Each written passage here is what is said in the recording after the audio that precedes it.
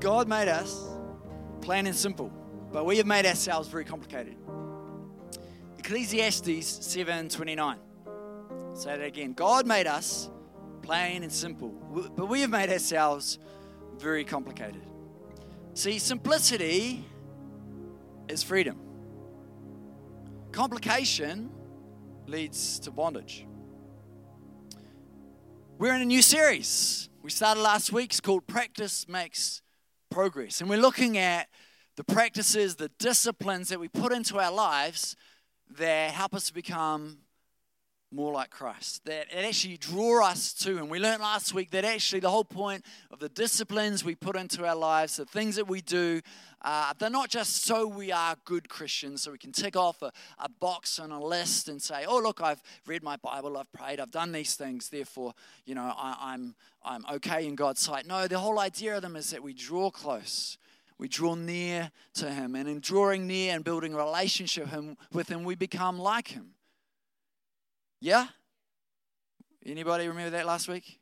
Yeah, okay, good. So this week we're looking at our first discipline, the discipline of simplicity.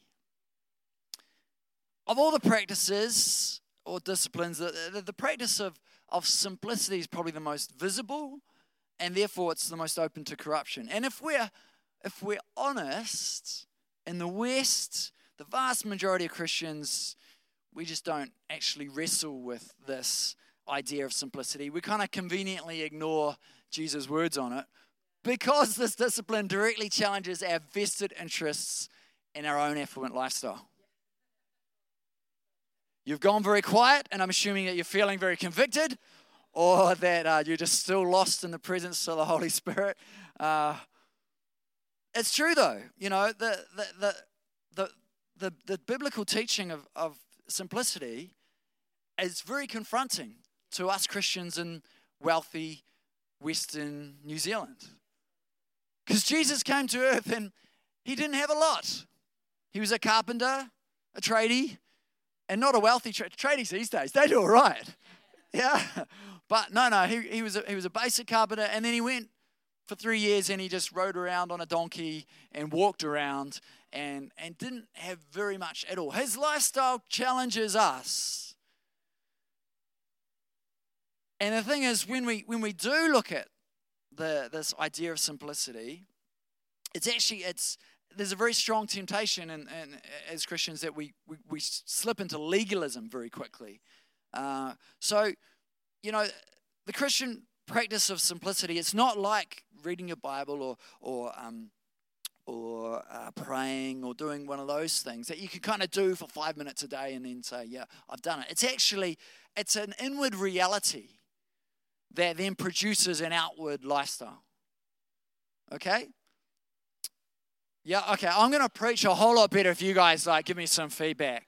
I have to say this every week, and I will just keep saying it until I'm an old man. But the better you respond, the better I'll preach. Okay?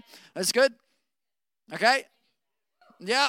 Do I need to say it again? The better you respond, the better I preach. Thank you. Nat's got it. Yeah, thanks. I know. You might think, why are we cheering? He hasn't said anything good yet. But trust me, if you encourage me, I will. Okay, so let me say that again. The practice of simplicity, it's an inward reality that results in an outward lifestyle. And contemporary culture, particularly in the West, it kind of lacks both the inward reality and the outward lifestyle. And we get trapped in it. If you don't think you get trapped in the Western culture that you're in, you're fooling yourself. We get trapped in this mindset as well. And the trouble is that the world lacks a kind of a divine center to hold on to. And so in its search for security, people just look for anything. And what happens is they just look to stuff. We just have this insane attachment to things that we feel will give us wholeness, or I didn't hear that word from the front row. We keep thinking that having more stuff, or having the right stuff, or having quality stuff, or just having the resources to get the stuff will make us secure, will make us happy. But it won't. And the lust of affluence in modern society, it's actually psychotic. It's a psychosis. Because it's caused us to lose touch with reality. Because we end up craving things we neither need nor enjoy. We buy things we do not want to impress people we do not like. Seriously. And we're made to feel ashamed to wear clothes or drive cars until they're worn out. There's this kind of disingenuous hypocrisy here because people say, I want to save the environment, reduce, reuse, recycle, to quote Bob the Builder. But then we buy new clothes or new secondhand cars or new clothes or new stuff. And we know that actually just what we're wearing or driving or using would be fine, would do. And the media convinces us, though, that if we're out of step with fashion, then we're out of step with reality. But we as disciples of Jesus, we have to realize that conformity to a sick society makes us sick. And actually, a lot of us, we're infected and we don't even realize. We're infected with the disease of affluence. We dream of having more, of being able to be secure, of having a bigger house, a nicer car, the ability to buy those clothes or those bikes or those whatever those things are. Hey, I'm just preaching to myself as well this morning. It's okay. And it's hard. It's hard because we're embedded in the culture. So it's hard to be removed and to look at it externally and say, oh, actually, this is wrong. Actually, this isn't a kingdom culture. This is a worldly culture that we're part of. And perhaps you think I'm a bit of a raving lunatic standing up here and saying, the world's hedonistic and consumeristic and the world. But I remember this guy called John the Baptist. And he came in a camel t-shirt and like bits of locust stuck in his teeth. And he said, repent for the kingdom of God is near. And people thought he was a raving lunatic. But guess what? He was right. Okay, so you can't dismiss me. And also, I've got the microphone because this psychosis, it infects even our modern mythology. Like I've said this before. The modern hero is the poor boy who purposefully becomes rich, rather than the rich boy who voluntarily becomes poor. And we still find it hard to imagine a girl doing either of those. Kind of the epitome is in New Zealand is John Key. He's from State House, but he's risen to be a wealthy banker and then the Prime Minister. That's kind of the mythology that we look up to, rather than the mythology of Jesus, who is God eternal, has everything, and chooses to become nothing. Wow, that's actually what we should be aspiring to. See, covetousness in our world is called ambition. Hoarding is called wisdom. Greed is called just having a good work ethic. We need to push back against this. We need to rediscover what the Bible says about economic issues and possessions, because it has a lot to say. The Bible is very clearly against exploitation of the poor and of the accumulation of wealth. It flies in the face of almost all kind of economic and social thinking in our capitalist society. I'll give you some examples. I'm going to throw a lot of scripture at you, just so you know it's not just me. In Leviticus 25:23, it tells us the land must not be sold permanently. It's God speaking, because the land is mine, and you reside in my land as foreigners and strangers. Because we have this popular notion it's a divine right to absolute right to hold property, to have our own house. Well, actually, no, it's not. It all belongs to God. The year of Jubilee stipulates that, back in the day, they had to give all their land back after 50 years. They had to kind of give it all back. So unfortunately, Israel didn't actually follow this practice. But if they had, they would have got rid of that whole idea of that we struggle with, the rich getting richer and the poor getting poorer. Psalm 62:10 tells us, though your riches increase, do not set your heart on them. The 10th commandment, it's all against covetousness. It's all against looking at your neighbor and going, I like what they have. I want that. I need that. The lust to have what other people have. Proverbs 11:28 tells us, those who trust in their riches will fall, but the righteous will thrive like a green leaf. And this is all before Jesus comes along. And he declares war on materialism. The Aramaic term for wealth is mammon, and Jesus tells us it's a rival to God. In Luke 16:13, he says, no one can serve two masters. Either you'll hate one and love the other, or you'll be devoted to the one and despise the other. You cannot serve both God and money. he speaks frequently about finances. In Luke 6, just to read you verse 20 and 24, it says, "Blessed are you who are poor, for yours is the kingdom of God." And verse 24, "But woe to you who are rich, for you have already received your comfort." These are uncomfortable scriptures. Anybody squirming in your seat? Because you might think, oh, I'm not that rich, but you are. In the world, you're in New Zealand, so therefore you're already in the kind of top 10%. We are already incredibly wealthy. If you drove here this morning, you're doing very, very well. You are rich.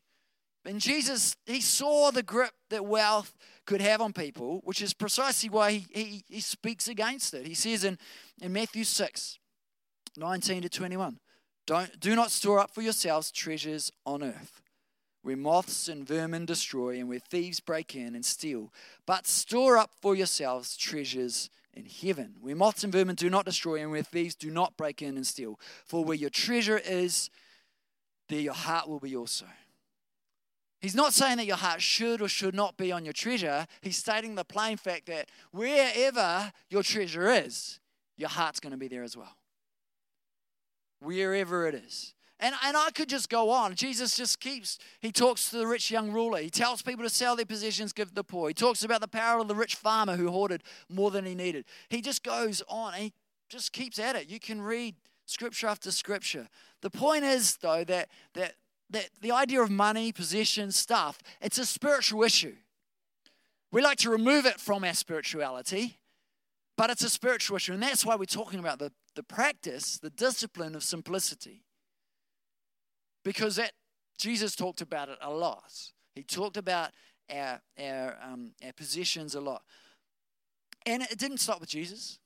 The New Testament goes on. Paul says, this is the last scripture for a while. Don't worry, I'm just chucking them at you. 1 Timothy 6, 9 and 10. Those who want to get rich fall into temptation and a trap, into many foolish and harmful desires that plunge people into ruin and destruction.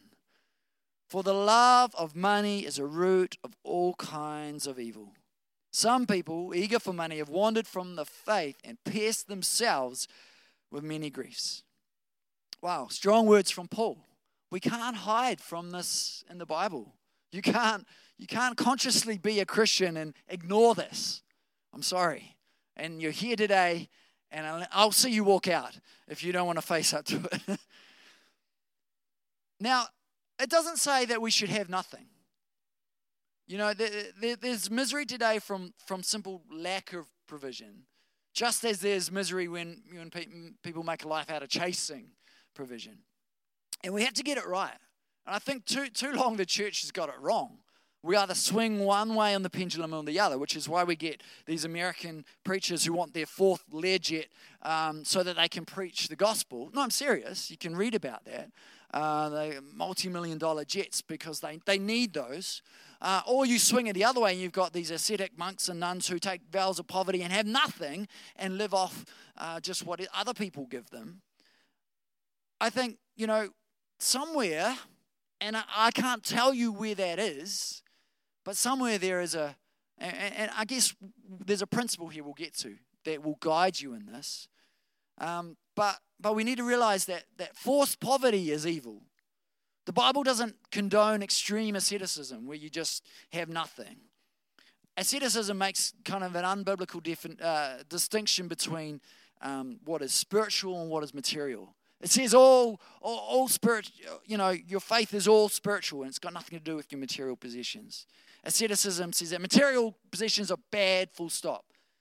But actually simplicity says, no, they're not all bad, but puts them in correct perspective. See, in asceticism, there's no room for the land flowing with milk and honey that the Bible talks of. Whereas actually simplicity rejoices in all that God has given us, in the good things that He wants us to have. Simplicity knows contentment in both lack and in abundance. It's because it's not about what you have, it's about the state of your heart. Philippians 4:12 says, this is Paul speaking, and he would know, I know what it is to be in need, and I know what it is to have plenty.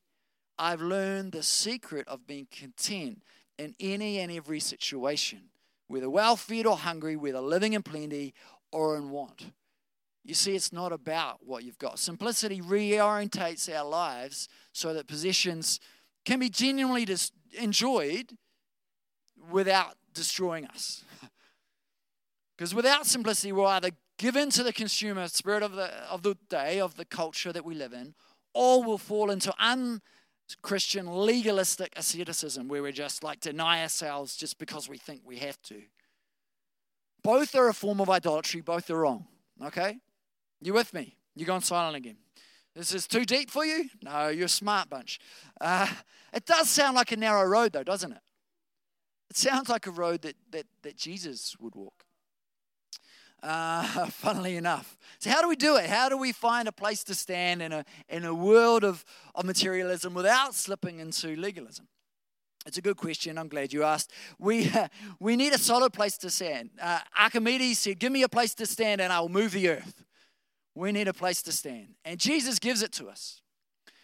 And actually, we talked about the scripture a couple of weeks ago when we looked at the film Philomena. It's in Matthew 6, 25 to 33. I'll read it. It's a big scripture, but it's so good. I'll read it again. Therefore, I tell you, starting in verse 25, do not worry about your life, what you will eat or drink, or worry about your body, what you will wear. Is not life more than food and the body more than clothes? Look at the birds of the air. They do not sow or reap or store away in barns, and yet your heavenly Father feeds them. And are you not much more valuable than they? You are. Can any one of you, by worrying, add a single hour to your life? And why do you worry about clothes? See how the flowers of the field grow. They do not labor or spin. Yet I tell you that not even Solomon in all his splendor was dressed like one of these. If that is how God clothes the grass of the field, which is here today and tomorrow is thrown into the fire, will he not much more clothe you, you of little faith? So do not worry, saying, what shall we eat? Or what shall we drink? Or what shall we wear? For the pagans run after all these things, and your heavenly Father knows that you need them. But seek first his kingdom and his righteousness, and all these things will be given to you as well. The central point, the central idea that will lead us to grasping this practice of simplicity is that we need to seek the kingdom of God first. We essentially need to put first things first in our lives, and then everything else will come into proper order. And I think it's impossible to overestimate the importance of what Jesus is talking about here, because everything hinges on us getting first things first. Nothing must come before the kingdom of God, even the desire to have a simple lifestyle. Like putting the kingdom of first actually simplifies everything. You know, should I give away all my money to the poor? Seek first the kingdom of God.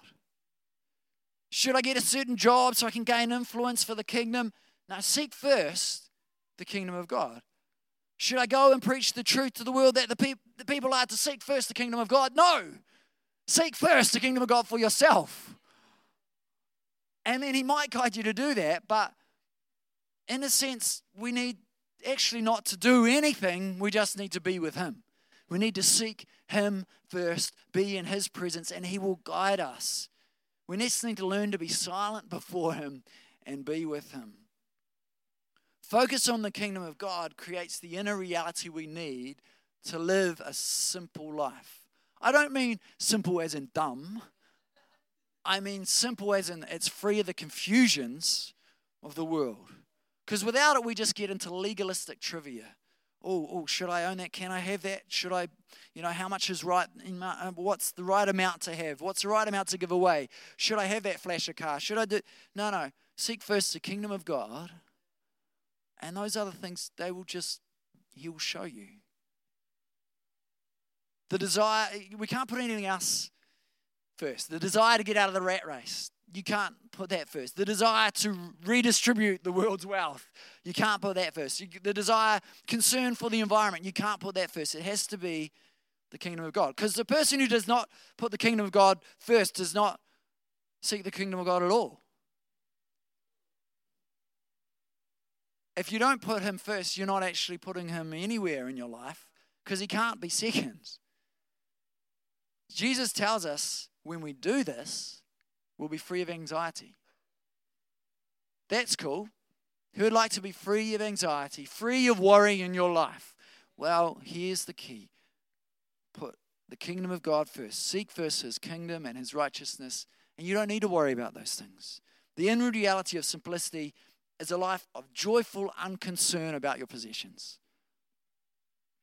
Because it's got nothing to do with the abundance or the lack of what you have. Because it's an inward spirit of trust. It's possible to have an outward lifestyle of simplicity and still be racked by anxiety.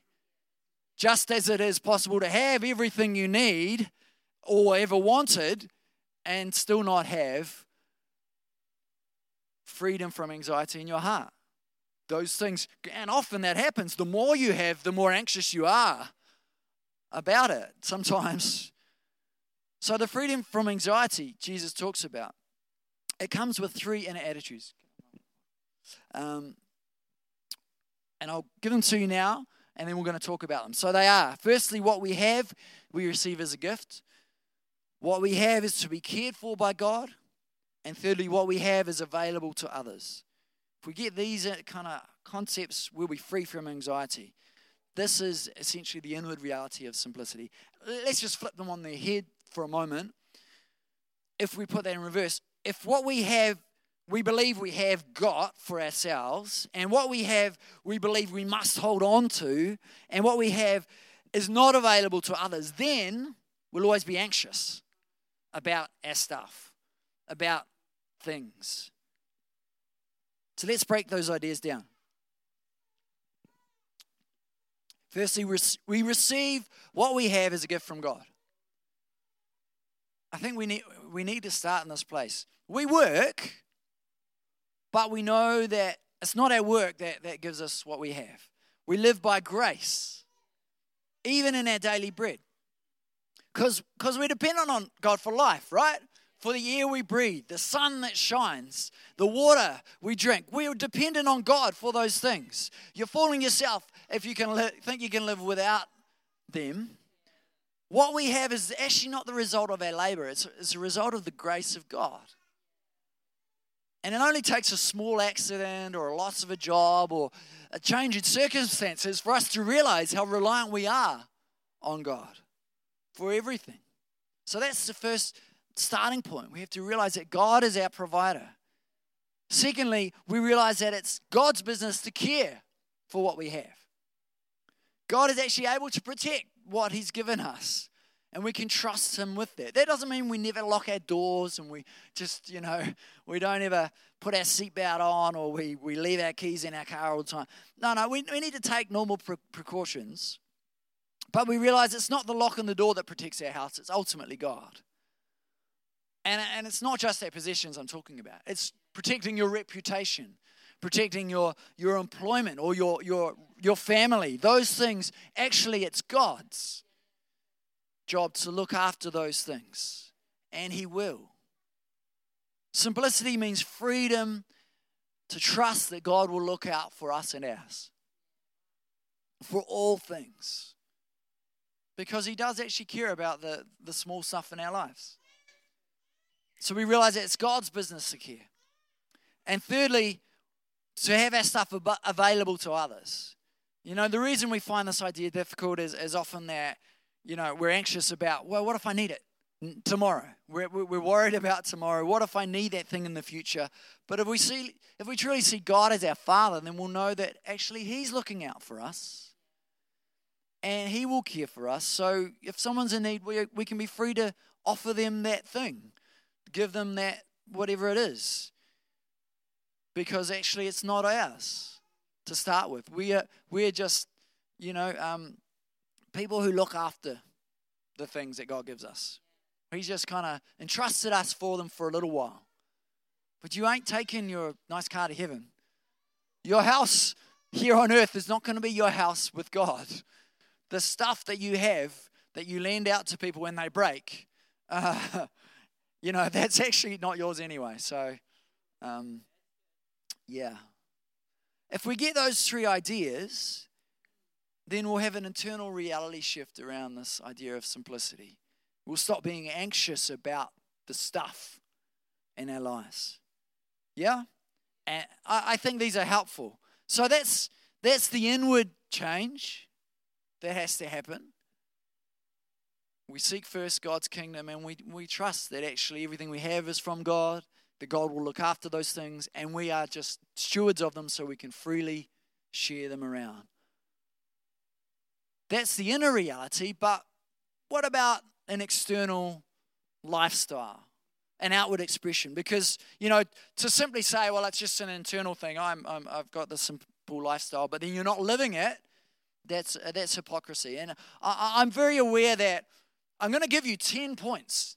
Okay, you're like, what, 10? But yeah, I'll get through them. I'm going to give you 10 points that are kind of applications of this lifestyle of simplicity. But I don't want you to turn them into laws. I'm very aware that, when we're talking about this, they can become legalistic very quickly. Yeah? So I'm going to give you some guiding principles to the outward expression of simplicity. And I give full credit. This is from Foster's book on the disciplines, on the celebration, from the book, The Celebration of Discipline. But they're such good ideas. I really want to share them with you. So they're not laws. We're just kind of fleshing out this idea of how do we practically live with this discipline of simplicity, okay? Okay, so you got your pens ready? Number 1, buy things for their usefulness rather than their status. Buy things for their usefulness rather than their status. This is anything really. Cars, buy for their practicality. You can know I've embraced this because I drive a Toyota People Mover. It's called an Alphard, which is like the unsexiest name possible for a car. And it's, I've had to embrace this principle in the car I drive. Well, one of the cars, the other one's kind of cool. But actually, houses too. Who needs 5 bedrooms and you only got 2 of you living in your house? Clothes. Ladies, mainly talking to you here, but, maybe some of the guys. You don't need more clothes. All the guys going, just preach it, Dave. People, we often buy more just to keep up with fashion, with what's on trend. Stuff fashion. Buy what you need. Wear clothes till they wear out. What? Spoken like a true male, you might say. Perhaps I'm making some enemies. But here we go. Stop trying to impress people with your clothes and impress them with your life. Oh, boom. Because actually, that's far more impressive. So buy things for their usefulness rather than their status. Number 2, reject anything that is producing an addiction in you. You need to discern what is a real psychological need and what is an addiction. An addiction is something that's beyond your control. You need to eliminate it or cut it down to break the hold of it. So it could be anything. It could be alcohol, could be coffee, could be chocolate, could be cigarettes, could be sugary drinks, could be stuff that you don't just ingest. It could be TV, phones, phone games, Facebook, magazines, news, just anything you feel you cannot do without. That's an addiction. Now, you got to remember that simplicity is freedom. It's not slavery. So you need to refuse to be a slave to those things. And you can't resolve to be free from an addiction by yourself, because an addiction, like I said, is something that's beyond your control. Okay, so you need some help. So you have to get some loving friends alongside you that can help you and pray with you and stand with you and hold you accountable to those things. So if you're an addiction to chocolate, you need to get those friends to take that chocolate off you. I can be that friend for you if you need. I will stand with you. Take it away from you. But yeah, we need to stop and take account sometimes and go, is that something that actually I could just today just turn away and walk away from, and I wouldn't need it in my life? And if it's not, then maybe you need to break that addiction. Number 3, develop a habit of giving things away. Great way to build simplicity in your life is develop a habit of giving stuff away. If you find you've become attached to some possessions, overly attached, consider giving them away. I've given away cars. I've given away bicycles. And if you know me, I like both of these things. But there's something incredibly liberating in doing that. There's like, I know that doesn't have a hold on me. Go and Marie Kondo and deaccumulate all your stuff. Because the truth is, most of us could get rid of half our possessions and still not really face any real sacrifice in our lives, if we're honest. So develop a habit of giving things away. Someone wants to borrow something, so just keep it. It's being generous. It's good. Number 4, refuse culture's latest and greatest propaganda. There's always something new. There's always something better and greater. The latest technology, which is going to change your life and make things faster or easier or better. And there's a whole business of marketing around that, trying to get you to get that stuff. Apple was brilliant at it. Look, as a road cyclist, I can tell you there are thousands of dollars I could spend on getting the latest tech, the latest clothing, latest accessories.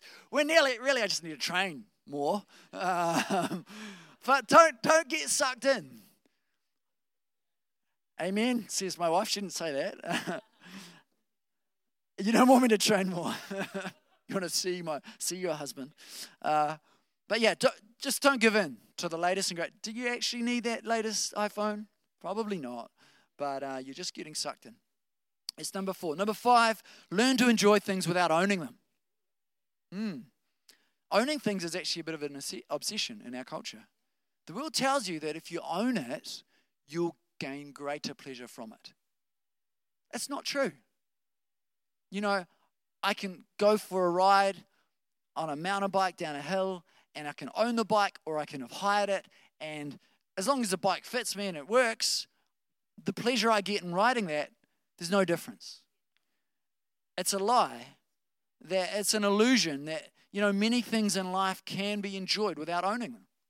You don't have to possess them, or we think if we possess them, we control them, and therefore we'll get greater pleasure. Well, actually, ultimately you don't even possess it, this side of eternity. So we need to break that. Share things, borrow things, hire things. But don't feel you have to own things. You can enjoy the beach without owning the batch on it. Yeah? You can enjoy parks. You can enjoy libraries. You can get out and you can enjoy stuff without owning it. Which leads me to number 6, which is we need to develop a deeper appreciation for creation. Take time to get close to the earth. I don't just mean lie down on the ground. Travel by walking or biking. Listen to the birds, smell the flowers, take the time to enjoy the beautiful world that you are surrounded by. Because God created it for your enjoyment. Too often we're too busy getting ahead, doing stuff. No, take some time. Develop a deeper appreciation for the world around you, for creation. Discover again God's beauty through His creation. It will develop a simplicity in your life. Number 7, avoid buy now and pay later schemes. They're a trap. Both the Old and the New Testament condemn usury for good reason. Debt is to be avoided. If you think about it, simplicity is about making things simpler. Debt makes things more complicated. It really does. It complicates your finances. It complicates your life. So if you can avoid it at all costs, do. Avoid those kind of schemes. Number 8, let your yes be yes and your no be no. Matthew 5:37 says this. Avoid flattery and half-truths. Let your speech be honest and plain and simple. Fear of others kind of leads us to feel that we need to impress. So, we don't want the truth to get in the way of a good story. So we kind of embellish, and that thing that we did just got bigger or greater or further or harder than it actually was. Actually, just let your yes be yes, your no be no. It's simple. Number 9, we're ripping through these. Reject anything that causes the oppression of others. This is a hard one. Reject anything that causes the oppression of others. And it's actually massive today because, the coffee we sip or the banana we eat, are we doing so at the expense of exploiting some Latin American peasants who've slaved away? If we can at all, we should try and buy ethically. We should try and, be aware of the stuff that we're consuming and how it will be affecting other people. Like we just kind of ignore often. But, do we wear cheap clothes at the expense of exploiting Chinese sweatshop workers? Do we tolerate hierarchical relationships in our jobs because they suit us and we're just kind of on the right side of it, the equation? So, we just need to, do we even oppress our children or our spouse because we feel certain tasks are beneath us? Reject anything that causes the oppression of others. That's getting a bit close to home, literally in your home. But usually our oppression is tinged with racism or sexism or nationalism. Because unfortunately we live in a world today that still the color of your skin affects where you're at in a company. The sex of a person affects their salary. The nation of origin can affect how people are perceived or welcomed. We need to change that as Christians. We need to stand up to that stuff. And, not just point the finger at others and go, oh, come on, you need to change. Actually, we need to change. And number 10, I'll invite Keys to come up, is we need to shun anything that distracts us from seeking first the kingdom of God. I don't know what those things are for you. I know what they are for me. My wife probably knows what they are for me. But you need to get in God's presence. You go, what are the things that are distracting me from putting him first? And you need to deal with those things. If we're to follow Jesus, we need to embrace the discipline of simplicity. As I said, it's not extreme asceticism, just doing without everything and just eating Wheat Bix. It's not, it's definitely not just chasing what the world chases and going the other extreme and just, the prosperity gospel that you hear about, that we just need more. No. It's about seeking first his kingdom, relationship with him, and he'll show you. And I tell you what, they can be legitimate things that are in the way of your relationship with God. Legitimate things such as your job, as your position, as your status, even as your family, as your friends, your security, your hobbies, your sports. They can all become the center of your life at the cost of God being the center. We need to hold the kingdom of God as our number one priority, because he says if we do that, those other things will take care of themselves. It's a simple concept, isn't it? But it's a hard one to put into practice. So I just want us to stand in this moment. Why don't you join with me, church? I know I've just spat out a whole lot of stuff at you and you're probably just reeling and going, whoa, woo. Please don't put your head in the sand, which is what most Western Christians do, and go, that doesn't really affect me too much. No, it does. We're called to live a life that follows Jesus. And while we're not a Middle Eastern roaming prophet teacher, there are things that we can do that embrace his ethos of simplicity, of seeking first his kingdom and his righteousness. And as we do that, we will become more like him. And isn't that the aim of this life we have here and now, to become more like Christ? So if this has spoken to you, just with every eye closed, head bowed, I'm not looking around, but I want to pray into this moment. And I'm praying for myself as well. I want to pray for those of you who think, I need to place God first again in my heart, have that inner reality, and I need to change some things in my life, the outer lifestyle.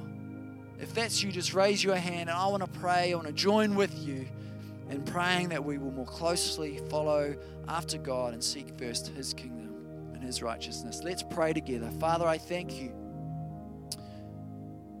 The God, it isn't complicated, but it isn't easy either.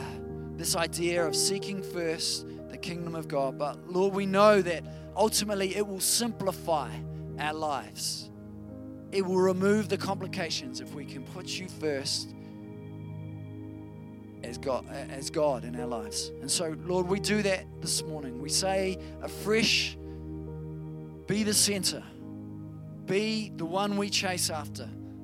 be our God and number one, we pray. And as we do that, Lord, show us what needs to change. Show us what we perhaps need to get rid of. We perhaps need to give away. We perhaps need to change our attitude around. Show us, Lord, how we need to change, to embrace this discipline of simplicity in our lives. Guide us this week, Father, we pray, for your glory. In Jesus' name. Amen. Amen. Awesome. Hey, there's one more group of people I want to pray for, and that's if you're here today and this whole idea is like, oh, why would you do this? Well, we do it because we follow a man who came and lived this life and did some remarkable things. His name is Jesus, and he wasn't just a man, he was also God incarnate. He was God in human form. And he came to this world so that we could have fullness of life. Because the thing is, when we give stuff up, we gain the kingdom. We gain so much. And I tell you what, whatever you give up to follow Jesus, you gain abundantly more in this world and in the world to come by following after him. So if you're here this morning and you know that the stuff in your life isn't fulfilling your life, you know that the stuff you have isn't actually satisfying because you've tried and you know that actually it falls short, I can tell you following Jesus will satisfy, even greater than any human relationship in your life. Following after Jesus will give you completeness and wholeness and will change you for eternity. So just with every eye closed and head bowed, I want to give that opportunity. If you're here this morning and you want to come into a relationship with God through his son Jesus, just raise your hand. I'll see it. You can put it down and then we'll pray together. Is there anybody here you want to do that? Maybe you've done it before, but you know that actually you need to recommit. Or maybe this is the first time. Is there anybody here who wants to do that? I see that hand there. That's fantastic. Anybody else?